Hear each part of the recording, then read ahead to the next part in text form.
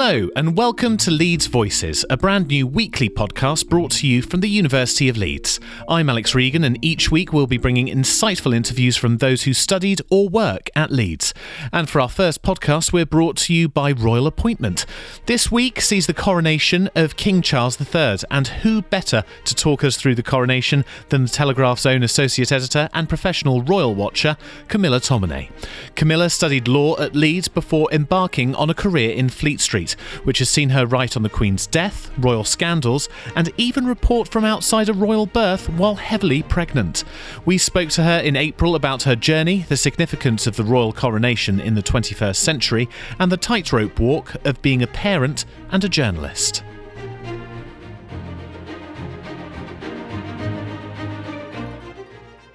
I studied law, and that was after I was at school at St Albans High School for Girls. I really enjoyed the studying of law at Leeds because it was a great course and the faculty had a really good reputation and it was great fun. But when I was studying there and going to the library and all the rest of it, I kind of found myself being more fascinated in the stories behind the cases than the cases themselves in a way, and how they were being reported in the newspaper. I can remember going into the library and looking at what was called the microfiche in those days of old newspaper articles, and that kind of fascinated me. So when I left, I was in a bit of a quandary as to what to do. I did the typical thing of going travelling with some mates for about 9 months, then came back and started applying to local newspapers and ended up getting a job on the Hemel Hempstead Gazette, which is near me because I'm from Hertfordshire.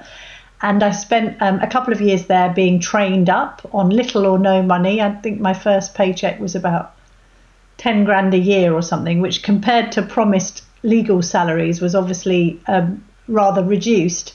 But I just wanted to be a journalist more than I wanted to be a lawyer. And then from there, I ended up working at the Sunday Express for 15 years, where I initially started covering showbiz and did the kind of nighttime diary beat for a while before I moved into royal reporting in 2005, because the royal reporter left after Charles and Camilla got married. And then I got promoted to political editor there just after Brexit, because we needed to kind of strengthen the political team. So I was deputy initially and then ended up political editor. So I did both the royals and the political beat for them. And then in 2018, I ended up getting headhunted by my now deputy editor, Rob Winnett, to work at the Telegraph. And I still straddle both of those patches. So I still do politics and royals. And obviously it's been quite a busy period for both politics and royal watchers. Can you tell me a little bit about how the job of reporting on the royals has changed over the last decade? Because obviously, you know, one of the most momentous occasions in our lifetimes has happened, the end of the second Elizabethan era. Yes. I mean, I always kind of went into the job knowing that the biggest story of my career would be covering the death of Queen Elizabeth II. And when you're working in a patch with a monarch in their 90s, you never know when that day will come. When it did come last September, I mean, as you can imagine, it was just this huge news story, but also you're personally impacted because, as everybody was who's got any fondness for the Queen, even if you're a Republican and you don't believe in the monarchy, I think most people had a degree of respect for the Queen as an individual. Then it's quite a momentous thing to need to be writing up, and you wait for that kind of story for a long, long time, and there's a lot of planning that goes into it so that everything happens very seamlessly the moment that it's announced. But at the same time, you're having to write live copy in reaction to moving events. And it's a two-pronged story, really, because you're dealing with the aftermath of the death of a monarch who's been on the throne for 70 years, but you're also looking towards the new monarch and seeing how the king is initially behaving and being accepted by the public and all the rest of it. So that was an enormous story. But then the sort of births, deaths and marriages of royal coverage are big stories. The wedding of Prince William to Kate Middleton, as she was then known, in 2011 was huge, not just for writing, but also because I started doing a lot of broadcasts back then, and I'd been on This Morning for a few years, but I also did a lot of work for the American broadcaster NBC, and that kind of requires a completely different mindset, because it's like big hair and lots of makeup and sitting at a specially made set and co-anchoring the wedding with, you know, massive heavyweight people who have flown over from the States to cover the event. So that adds a different dynamic. But it's the same with, I mean, I've been at all of the, had this front row in royal history to see them get married, to witness, you know, William and Kate on the steps of the Lindo wing after the birth of Prince George and Charlotte and Louis, then to see Harry and Meghan get married. Broke the story of Harry and Meghan dating in the first place in October 2016 for the Sunday Express. So, yeah, it's strange, really. It's a sort of voyeuristic role to watch all these things happen and then write them up. And you mentioned there that you've done some work for NBC, and obviously there's a huge international audience for the royals. When people think of Great Britain, they probably think about the royal family if they're from abroad. How does that differ? And I mean, what sort of pressure do you feel broadcasting to such a huge audience like, you know, the whole of the US for NBC? Yeah, I think the NBC coverage, I didn't know at the time. I suppose you're quite new to it, so you don't really know until afterwards how many people have watched it. So I think they kind of gave me the figures afterwards and said that 55 million people had tuned into the NBC Royal Wedding Special in 2011. And I remember being signed up by them. You know, they put you through a kind of auditioning process, and there was a woman over in America who was the head of talent for NBC at the time, who had said to the London bureau, you know, we need a female commentator to be our royal expert. And they went through a few people, and I remember going to the audition not really realizing how serious it was. And I think I had I had just had my son. When they got engaged, my son was 4 months old and I was still on maternity leave. So I think I literally did a kind of mock interview with them with a baby in a a carry cot at the studios in London, and just did this piece to camera, and this lady liked me, and so I got signed by them. I mean, it's American telly is a bit nuts. It's like totally over the top. Can you be in makeup for 4 a.m., you know, not leave it till 8 a.m. and you've got more hairspray on than sort of a Jackie Collins book launch. But it's all good fun. And then the Americans are good. They're very professional people. They're fun people. They love all of the intricacies of the ins and outs of the royals and what they do. You know, they're not as familiar with it all as the British. So they ask some, you know, I remember somebody saying on air, you know, why is Prince Philip not the king? And you've got to, you know, explain all that. A huge amount of resource was put into that, and Harry and Meghan's wedding as well. Harry and Meghan's wedding was even more stressful because William and Kate's was actually on a Friday and I was on a Sunday paper. So my main day where I have to write everything is a Saturday for Sunday. And actually we ended up getting this good line about we needed a new story for this Sunday paper. And I'd managed to establish that as soon as the couple had been driven, or William had driven Kate away in that Aston Martin with the tins and just married on the back, they had gone back to Clarence House, I believe, and the people had champagne on ice. Hooray, you've just got married. And they both said, no, all we want is a cup of tea. And it was quite nice. We did a headline about tea for two, that their first request as a married couple was a cuppa. And then Harry and Meghan's was much more difficult because theirs was on a Saturday. So I was writing copy for the Sunday Express as their royal editor. So I'm meant to be anchoring all their copy. But I was also on for NBC all day. So I kind of pulled out after about 5 hours of broadcasting and had to write about 5 spreads of copy in about 2 hours, which was a little bit pressurized. But these stories write themselves, Alex, because it's all about the pictures, really.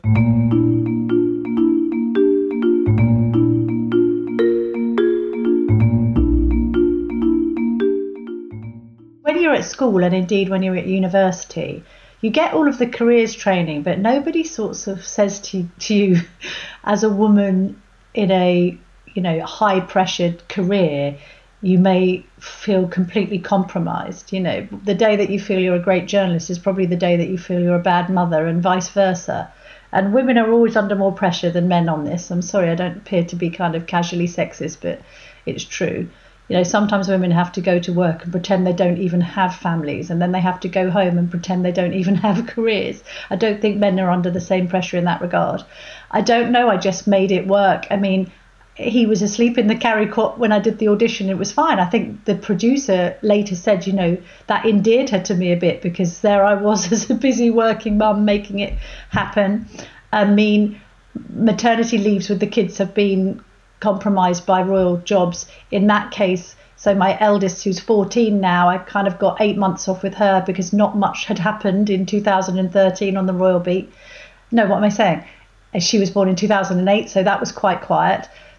I'd had Harry 4 months before the engagement broke, and I had to go and I had to end my maternity leave effectively to cover Kate and William, because it was such a big story. And then when Kate was pregnant with Prince George, I was also pregnant, and so I was covering his birth at the Lindo Wing on a very, very hot July weekend, 3 weeks before I gave birth. So I was like one of the roly-polies. The only good thing about that was that a policeman spotted me and gave me a chair right at the front of the pack. So when they came out and we were interviewing them, I had a prime position. But generally speaking, it's been hard, but the more I've progressed in my career, the more autonomous I've been able to be. When you first start out in journalism, you're sent all over the place, and you're on what we would call door knocks, or you're waiting for somebody to appear at something, and it takes all night, and you're saying to the news desk, can I leave? And the news desk is saying, no, stay, give it a bit longer. Whereas now I'm kind of 20 years into the career. I'm working as hard as ever, to be honest, but people don't ask me where I am anymore. So I have sometimes been found to be filing copy at the back of assembly halls, or in gymnastics competitions. It's just the way it works. And the kids, God love them, they just put up with it, as does my long-suffering husband. They know the drill. They also know that, unfortunately, news can't wait. So people are sometimes astonished. Do you really have to drop that to do this? And it's like, well, yeah. If something momentous happens, and all of the recent stuff with Harry and Meghan as well, my God, that's taken up a huge amount of time. And because they're over in America, stuff drops late in the day. So just when you think you've finished and you're about to go home, suddenly some bombshell has landed. I mean, the amount of work that was required to just write up the revelations in Spare alone, I think, drove my entire family to distraction. But it is what it is.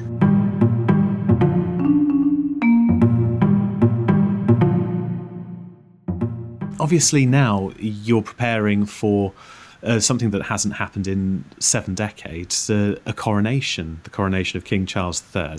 How are you preparing for that? Because it's something that will be out of the public consciousness for the majority of people in the country, because they weren't born when the last one happened.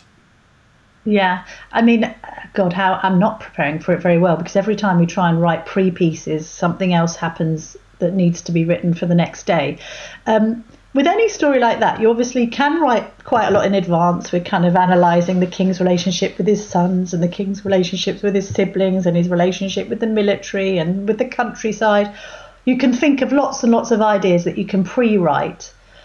And the news has changed a lot since I first started in this career, circa 2000, because of the internet. So in the old days, you had a bit more time to kind of work on things, and, it will go in on Saturday.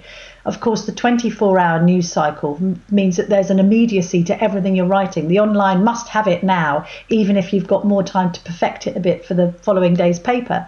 And Telegraph is a very much digital first endeavour, so as soon as things happen, they have to be up, and then people want explainers, and then they want long reads. So we prep for all that. We've got lots of amazing people in our team who handled the Queen's funeral with great aplomb, sort of applying all of that kind of thinking to things behind the scenes, and then commissioning people like me to write stuff. When it comes to actually, the event itself, you can't plan that. You never know what might happen. Looking at the Queen's death, different things become a story totally unexpectedly. That journey by the coffin from Balmoral, because we didn't necessarily expect for her to pass away in Scotland, and that procession through the streets of Edinburgh, that's a whole story in itself. all the way to perhaps more kind of banal stories like Fountain Pen Gate. Who knew that the new king had this issue with his stationery? So, and also, you never quite know what's going to be the final image. Big royal events, they're all about the imagery. The words are important, and people do, and they did at the time, want to pore over sort of 5,000 word obituaries. But it's also just about the visuals and then writing to visuals.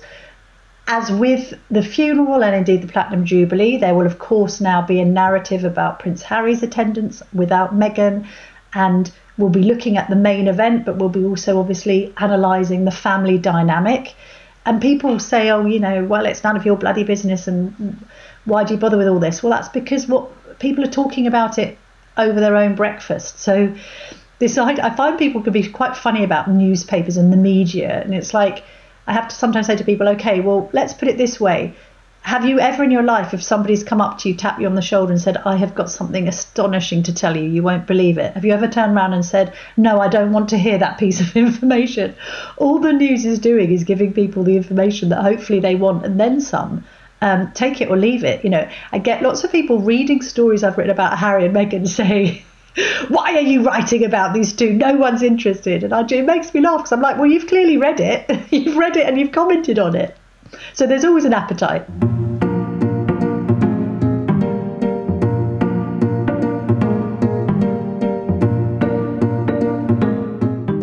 Although my mother was actually born in Pontefract and so was a Yorkshire lass, I brought up in Hertfordshire, very close to London, so very much a southerner.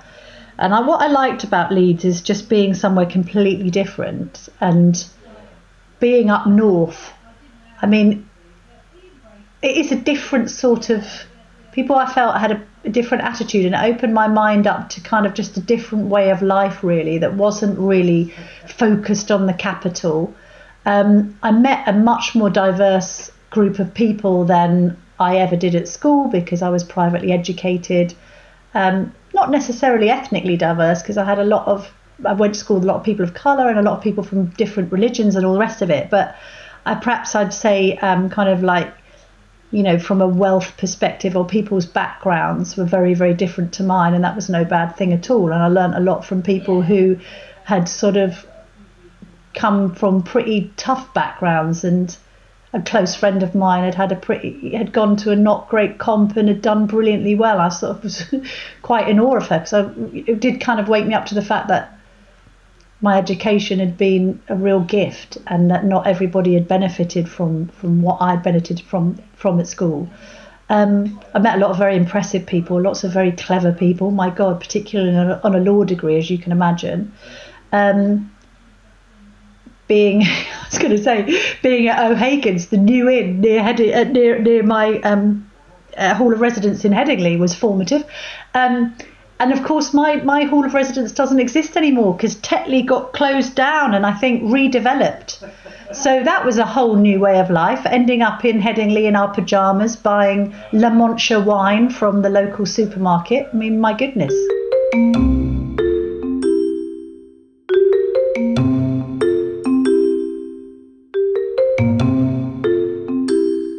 What one piece of advice do you wish someone had given you before you got to university? Well, I was actually quite homesick, which probably sounds a bit pathetic now, but I was away from home, and I left home to go to university at quite a difficult time in my family life, because my mother, and I'd written about this extensively and talked about it, was an alcoholic. She was in a very bad place. I had moved out. My parents had got divorced when I was about 13, and I decided to live with Mum, and I'd lived with her for as long as I could, and then it became completely unmanageable. So in between my A-levels, I moved back with my dad and my brothers, and I'd only just got settled with them, and I'd missed them terribly, because I'm extremely close to my two older brothers, that by the time it came to going to university, I didn't really want to go, because I didn't want to leave my father and my brothers when I'd only just been reunited with them.